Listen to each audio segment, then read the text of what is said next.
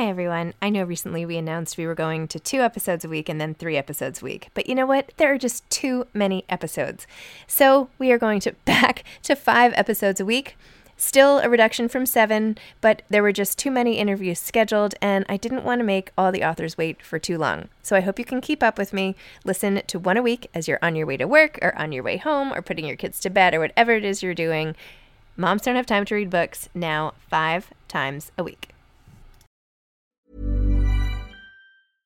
Ready to pop the question? The jewelers at BlueNile.com have got sparkle down to a science with beautiful lab-grown diamonds worthy of your most brilliant moments. Their lab-grown diamonds are independently graded and guaranteed identical to natural diamonds, and they're ready to ship to your door. Go to BlueNile.com and use promo code LISTEN to get $50 off your purchase of $500 or more. That's code LISTEN at BlueNile.com for $50 off. BlueNile.com, code LISTEN. I'm Sandra, and I'm just the professional your small business was looking for. But you didn't hire me because you didn't use LinkedIn Jobs. LinkedIn has professionals you can't find anywhere else, including those who aren't actively looking for a new job, but might be open to the perfect role, like me. In a given month, over 70% of LinkedIn users don't visit other leading job sites. So if you're not looking on LinkedIn, you'll miss out on great candidates like Sandra. Start hiring professionals like a professional. Post your free job on linkedin.com/people today. Hey, it's Danny Pellegrino from Everything Iconic. Ready to upgrade your style game without blowing your budget? Check out Quince. They've got all the good stuff, shirts and polos, activewear, and fine leather goods, all at 50 to 80% less than other high-end brands. And the best part? They're all about safe, ethical, and responsible manufacturing. Get that luxury vibe without the luxury price tag. Hit up quince.com/upgrade for free shipping and 365-day returns on your next order. That's quince.com/upgrade. Hi, I'm Zibby Owens, and you're listening to the award-winning podcast, Moms Don't Have Time to Read Books. If you like this podcast, you will love my new anthology called Moms Don't Have Time to Have Kids. Check it out, and you'll hear from 49 authors about all sorts of things moms don't have time to do. All the authors have been on this podcast. Also, check out my TikTok, @with Zibby and Tracy, my other podcast, Sex Talk with Zibby and Tracy. Check out Moms Don't Have Time to Write on Medium. And of course, my new publishing company called Zibby Books. And now back to our daily author interview site and a quick hello from some of my kids. Hi. Hi. Hello. Enjoy the show. Melanie Gideon is the author of Did I Say You Could Go? She is the best-selling author of the novels Valley of the Moon and Wife 22, as well as the memoir The Slippery Year, a meditation on happily ever after. As I say to Melanie in the podcast, I loved that book. I still have my copy from right when it came out and was just over the moon excited to talk to her because I had followed along with her life back when her memoir came out. Her books have been translated into 31 languages. Wife 22 is currently in development. She has written for the New York Times, the San Francisco Chronicle, the Times London, the Daily Mail London, and other publications. She was born and raised in Rhode Island and now lives in the Bay Area. Welcome, Melanie. Thanks so much for coming on Moms Don't Have Time to Read Books to discuss Did I Say You Could Go? Thank you so much, Zibby. I'm very happy to be here and talk to you this morning. I have to say, this book was fabulous, but I was so excited when I saw the pitch come in because The Slippery Year was one of my favorite books. I've had it on my bookshelf since, I guess, 2009. This is my original copy, A Meditation on Happily Ever After. And I was like, wait, I feel like I know Melanie Gideon from her book way back when. So, that's so awesome. Yeah. So then I was thinking I should really reread this because in 2009, I had were my kids even born? My kids were 2, and now I have high school. Anyway, I think I'm going to reread it. So I just started this morning, skipping back into it. I wrote that so long ago, and when my kid was just 9, and now he's an adult living in New York. And, it's just really sort of a time capsule when I was in my mid-40s and, just realizing that there was less time ahead of me probably than behind me, that midlife sort of epiphany. So I love that book. It's very sweet and dear to me because, it really captures that time in life. Wasn't it so neat too? I mean, here I am, I'm in my mid-40s and I have, a 8-year-old, almost 9-year-old, and in addition to 3 other kids. And yet, I can relate to it as if you and I are having this conversation today. It's just the coolest thing with books. Thank you so much. Yeah, thank you. So anyway, I'm going to go back into it. And your funny husband, are you guys still married, by the way? Oh, yes. Okay. And he still has that van. The Kimosabe or whatever. That was the last one. 250,000 miles on it. Yeah. So oh my gosh. And you were like, you have to return the van. Like you can't. And he's like, oh, die in the van. Anyway, so funny. Oh my gosh. Well, anyway, it's like such a joy to meet you after all this time. And that's really, really cool. Okay. So Did I Say You Could Go is your latest book. Mm-hmm. So tell listeners a little about what this book is about. Okay. So I would say it's sort of psychological suspense / thriller. And it's about two single moms, Ruth, who is wealthy and divorced, and Gemma, she's widowed and she runs a small SAT prep company. And they meet at the Hillside Academy's kindergarten party. They immediately gravitate towards each other, the only single moms in the class. And then over the course of about 5 years, they become very, very close. And during that time, Ruth, because she's so wealthy, sort of showers Gemma in gifts and lavish vacations and things Gemma couldn't afford on her own. And Gemma becomes aware that she's becoming more and more indebted to Ruth. And Ruth is sort of wielding her wealth like a weapon. And basically, at one point, Ruth does something, has sort of a public shaming, and Gemma uses it as her excuse to end the relationship. So now we are maybe 2 or 3 years later, and the kids are in high school, becoming freshmen, and now Gemma's the one who is enduring that public shaming. Somebody at her SAT prep company has been taking tests for the kids. So now Gemma is in trouble. Ruth reaches out to her and Gemma has really no choice. So she lets Ruth back into her life. And in the end, it ends up having devastating consequences for the moms and for the teenage girls. Wow. And I love how you have Ruth, like the two of them in the supermarket, and Ruth is kind of spying and ends up texting like right there and watches Gemma like get the text while she's shopping or something. And what do they get? Yeah. I mean, that's like the ideal thing. Like, ooh, let's send this very controversial text message right where I can see how she.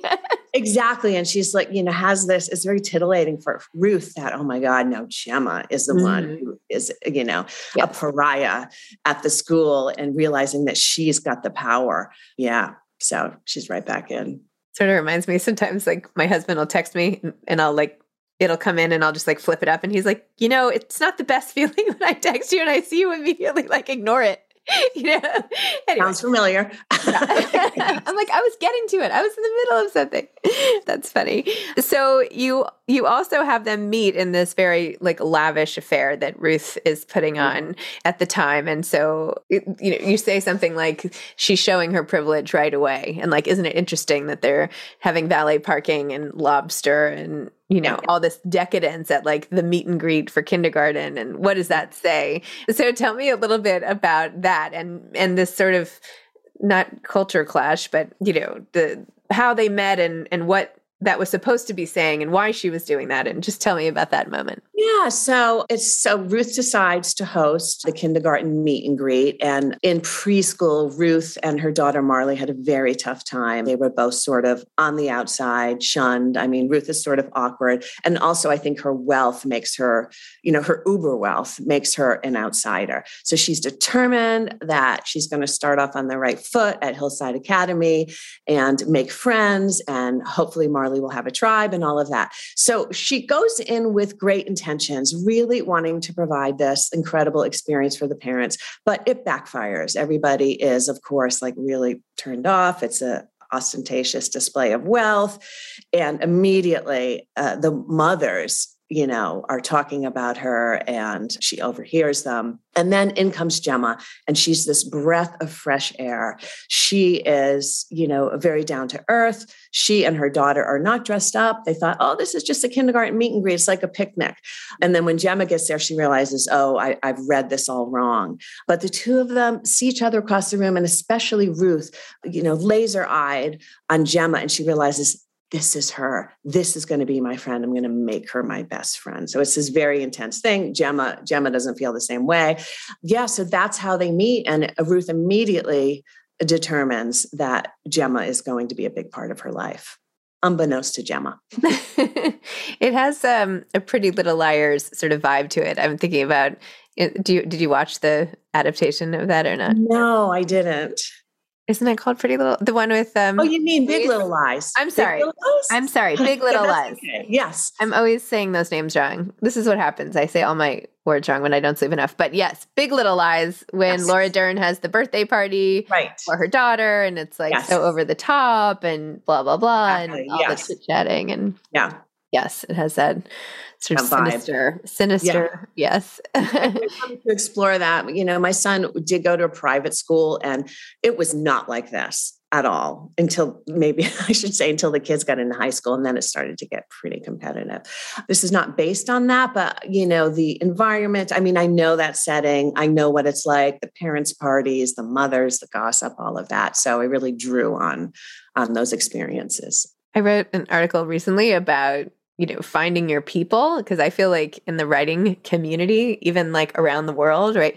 Like you don't realize necessarily when you're in a class with certain moms, and not that I don't like the moms in my classes. I have like so many kids in all these different classes. They're lovely, but you know, your people might not be in your class, and like, that's okay. Right. But when you're in this tight-knit mom community, you feel like sort of forced that, well, if I don't respond to any of these moms, like, what does that say about me? Or is there something wrong with me? Or, you know, is there anything out there? Like, this is it. It's almost like you go back to kindergarten yourself when you become a mom. Yeah. I mean, that's basically how you meet friends. If you have kids and, you know, their school age is, you know, you had these, it's not that you dump your friends that you had before you had kids, but this becomes your whole world. You know, the moms, I have 4 best friends who we've known each other since our kids were in kindergarten. And it's incredible. We share this incredible history. But yes, I was lucky that I had these great moms in my class, but I have heard, especially if you have more than one kid, you're not going to relate to all the moms, and you might be closer to the moms in one kid's class, right? Yep. And then you just can't put in that effort, you know, with everybody. So I am, though, going to make it. I just decided I'm going to my 2nd grade mom's night for half an hour. I'm going to pop in tonight to this drinks thing because I have to put in some effort with my younger kids.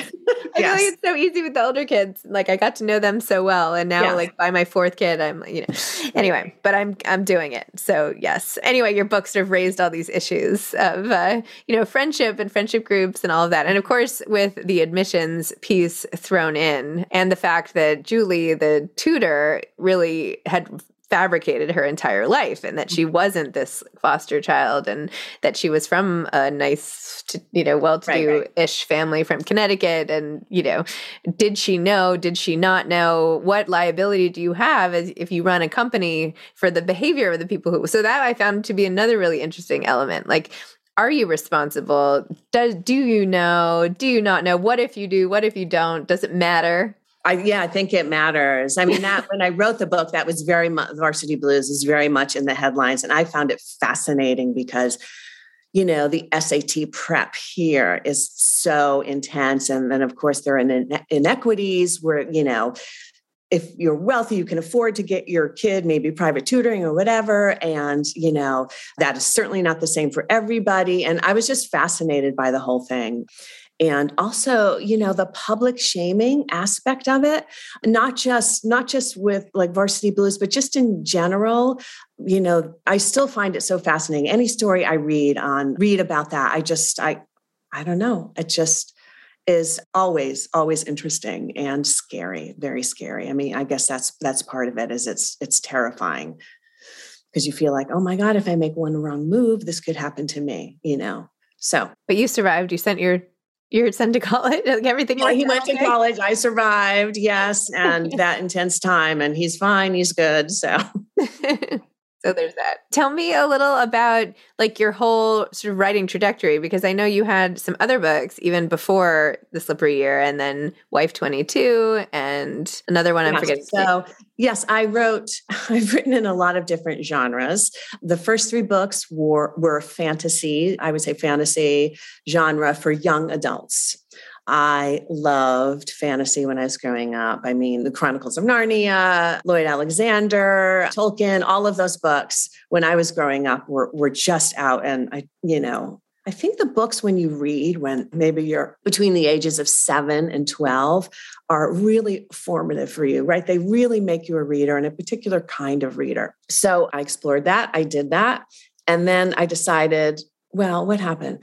A friend of mine asked me to write an essay about something about parenting. So I wrote this essay and discovered I had this voice. It's sort of the slippery year voice that was funny. And I had been writing all these very dark fantasy books. And suddenly it was just like, oh my gosh, I could write something light and funny and moving at the same time. And so this voice was in me all along, but it just had been sort of dormant. So then I moved in that direction. I wrote The Slippery Year, which is very much in that tone. It's 12 autobiographical essays, sort of Nora Ephron-esque, just about midlife, like I said. And then after that, I wrote a novel, Wife 22, which also was in the same sort of genre. And then I get tired of writing that. So I thought I'd write a time travel novel. And that book was so hard to write, so challenging. It took me 4 years and I wrote it and then I chucked it. And then I completely had to write it again to get it right. So it was very arduous. And I think a lot of authors have that experience where they write the book and then realize it's sort of stillborn and have to write it again. It hadn't happened to me. I think it's a rite of passage. So after that, I thought, I want to write something entertaining and fun and dark. I really wanted to explore this like darker side of motherhood. And so I wrote, Did I Say You Could Go, which was extremely fun to write. Really fun to let loose that voice, that none of us as moms, we're not usually willing to admit it, maybe to our closest friends. Yeah. So that was Did I Say You Could Go? I had a blast writing it. There's never been a faster or easier way to start your weight loss journey than with PlushCare. PlushCare accepts most insurance plans and gives you online access to board-certified physicians who can prescribe FDA-approved weight loss medications like Wegovy and Zepbound for those who qualify. Take charge of your health and speak with a board-certified physician about a weight loss plan that's right for you. Get started today at plushcare.com/weight-loss. That's plushcare.com/weight-loss. plushcare.com/weight-loss. I'm Sandra, and I'm just the professional your small business was looking for. But you didn't hire me because you didn't use LinkedIn Jobs. LinkedIn has professionals you can't find anywhere else, including those who aren't actively looking for a new job, but might be open to the perfect role, like me. In a given month, over 70% of LinkedIn users don't visit other leading job sites. So if you're not looking on LinkedIn, you'll miss out on great candidates like Sandra. Start hiring professionals like a professional. Post your free job on linkedin.com/people today. Burrow is a furniture company known for timeless design and thoughtful construction and free shipping, and that extends to their outdoor collection. Their outdoor furniture is built to withstand the elements, featuring rust-proof stainless steel hardware, weather-ready teak, and quick-dry foam cushions. For Memorial Day, get 15% off your Burrow purchase at burrow.com/acast, and up to 25% off outdoor. That's up to 25% off outdoor furniture at burrow.com/acast. So how long did this one take to write? It took about a year. Okay. Yeah, which is pretty quick. And when did you first, two questions. When did you know you were going to be a writer? And then I want to ask about all these different genres because there are all these, warnings like don't cross genres and be careful and blah, blah, blah. So I'm curious about your thoughts on that. Okay. So first, I read voraciously when I was a kid. I thank my mom for that because she religiously brought us to the library every week. And I started writing when I was about 8. And my first attempts were clearly plagiarizing the Little House on the Prairie books. They're my favorites. Maybe writing fan fiction, Little House on the Prairie fan. What it was at that point. I just always had these dreams of being a writer. It was, from the time I was really young. And so I just kept writing and I wasn't very good. And I just kept at it because it was my passion. And I had this urgency to write and, basically sort of learned along the way. And as far as switching genres, what can I say? It's probably not the wisest idea if you're trying to build a brand, but I just didn't want to write the same book over and over again. And that would have been boring for me. So so I had to do it. I just had to keep switching and switching it up. And I think it's been 7 books, and I think that it's worked out pretty well for me.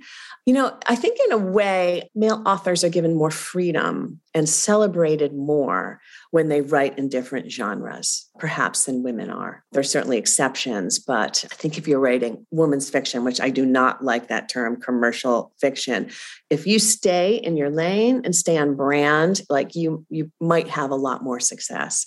But that wasn't for me. So what do you do when you're not writing? Like, what's your life like? How many days a week do you write every day? Like, I do when I'm actively working on a book and I'm under a deadline. So for me, I'm not very romantic about it. It's a job.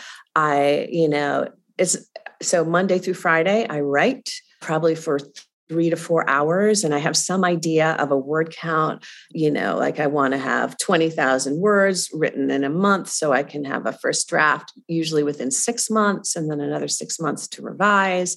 I like having that sort of structure.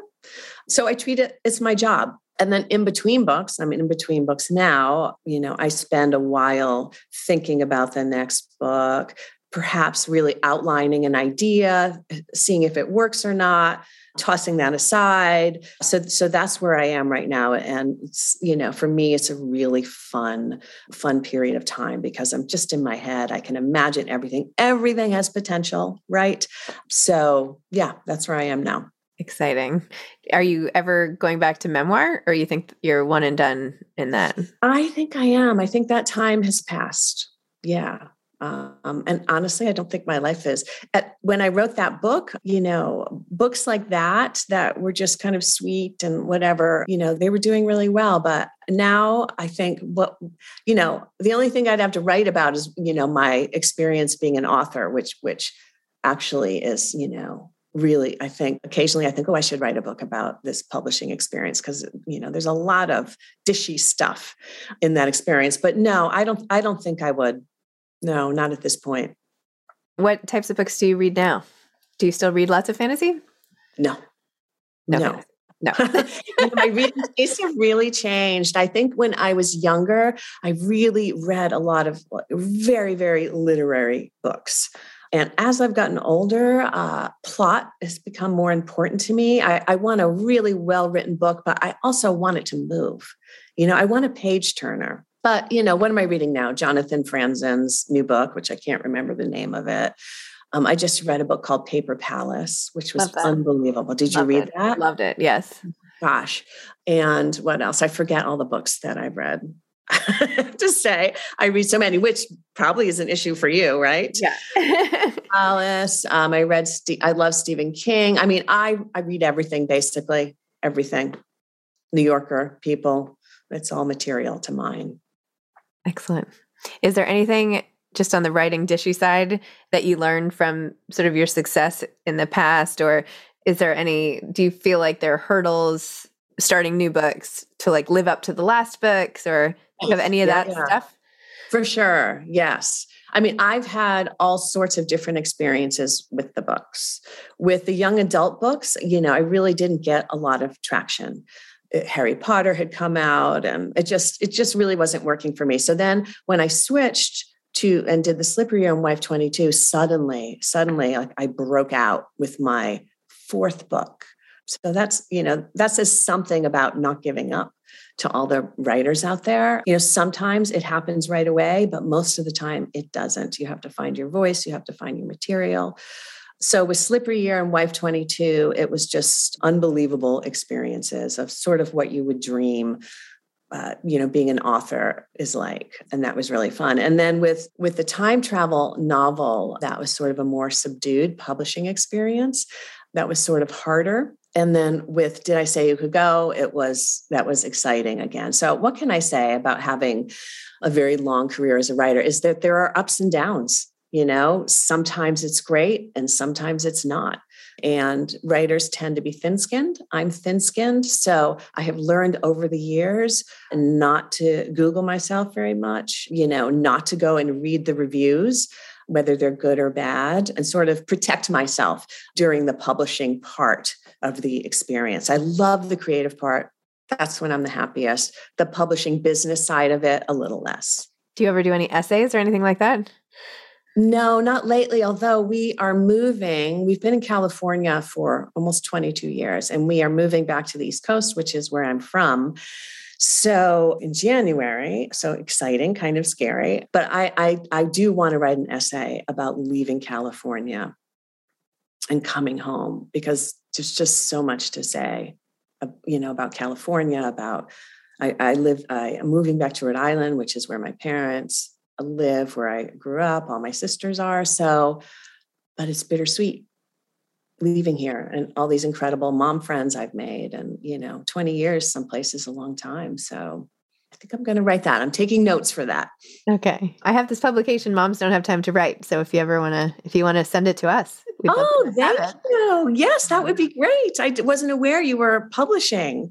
Yeah. I also have a publishing company. I publish books called Zibby Books. Yeah. Oh my gosh, how exciting. Yeah. Okay. I will definitely do that. Okay. Definitely. Okay. I can't wait to read that. I would be very excited. Thank you. Okay. Well, that was already a lot of advice. My last question is usually, what advice would you have for aspiring authors?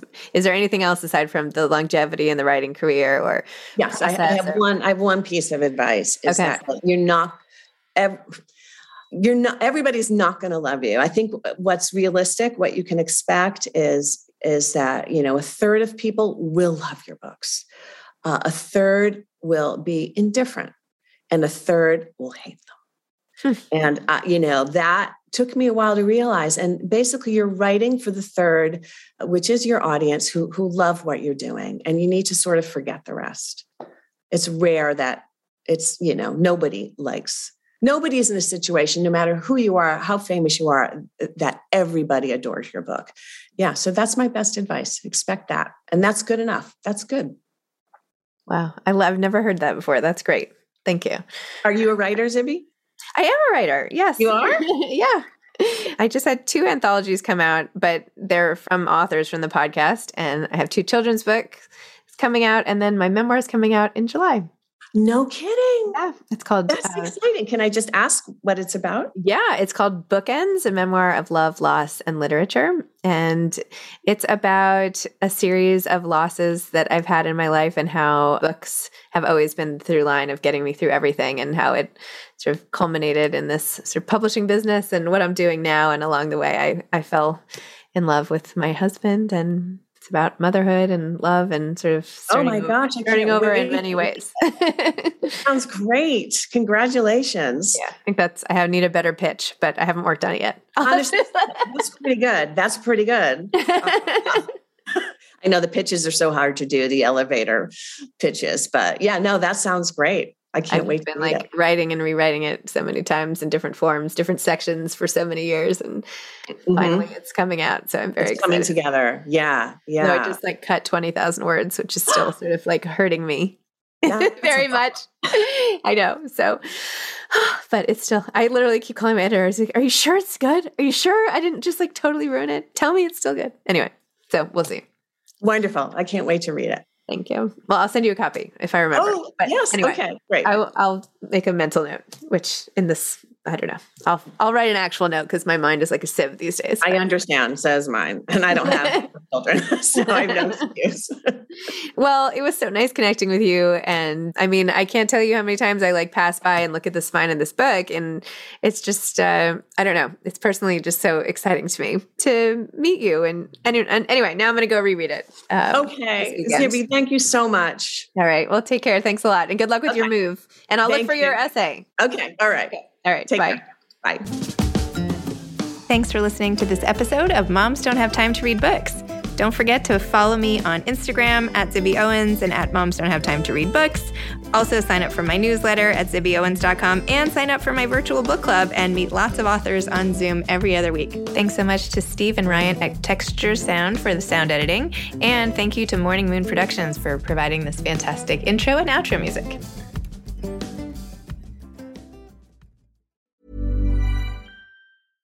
Imagine the softest sheets you've ever felt. Now imagine them getting even softer over time. That's what you'll feel with Boll & Branch's organic cotton sheets. In a recent customer survey, 96% replied that Boll & Branch sheets get softer with every wash. Start getting your best night's sleep in these sheets that get softer and softer for years to come. Try their sheets with a 30-night guarantee. Plus, get 15% off your first order at bollandbranch.com. Code BUTTERY. Exclusions apply. See site for details.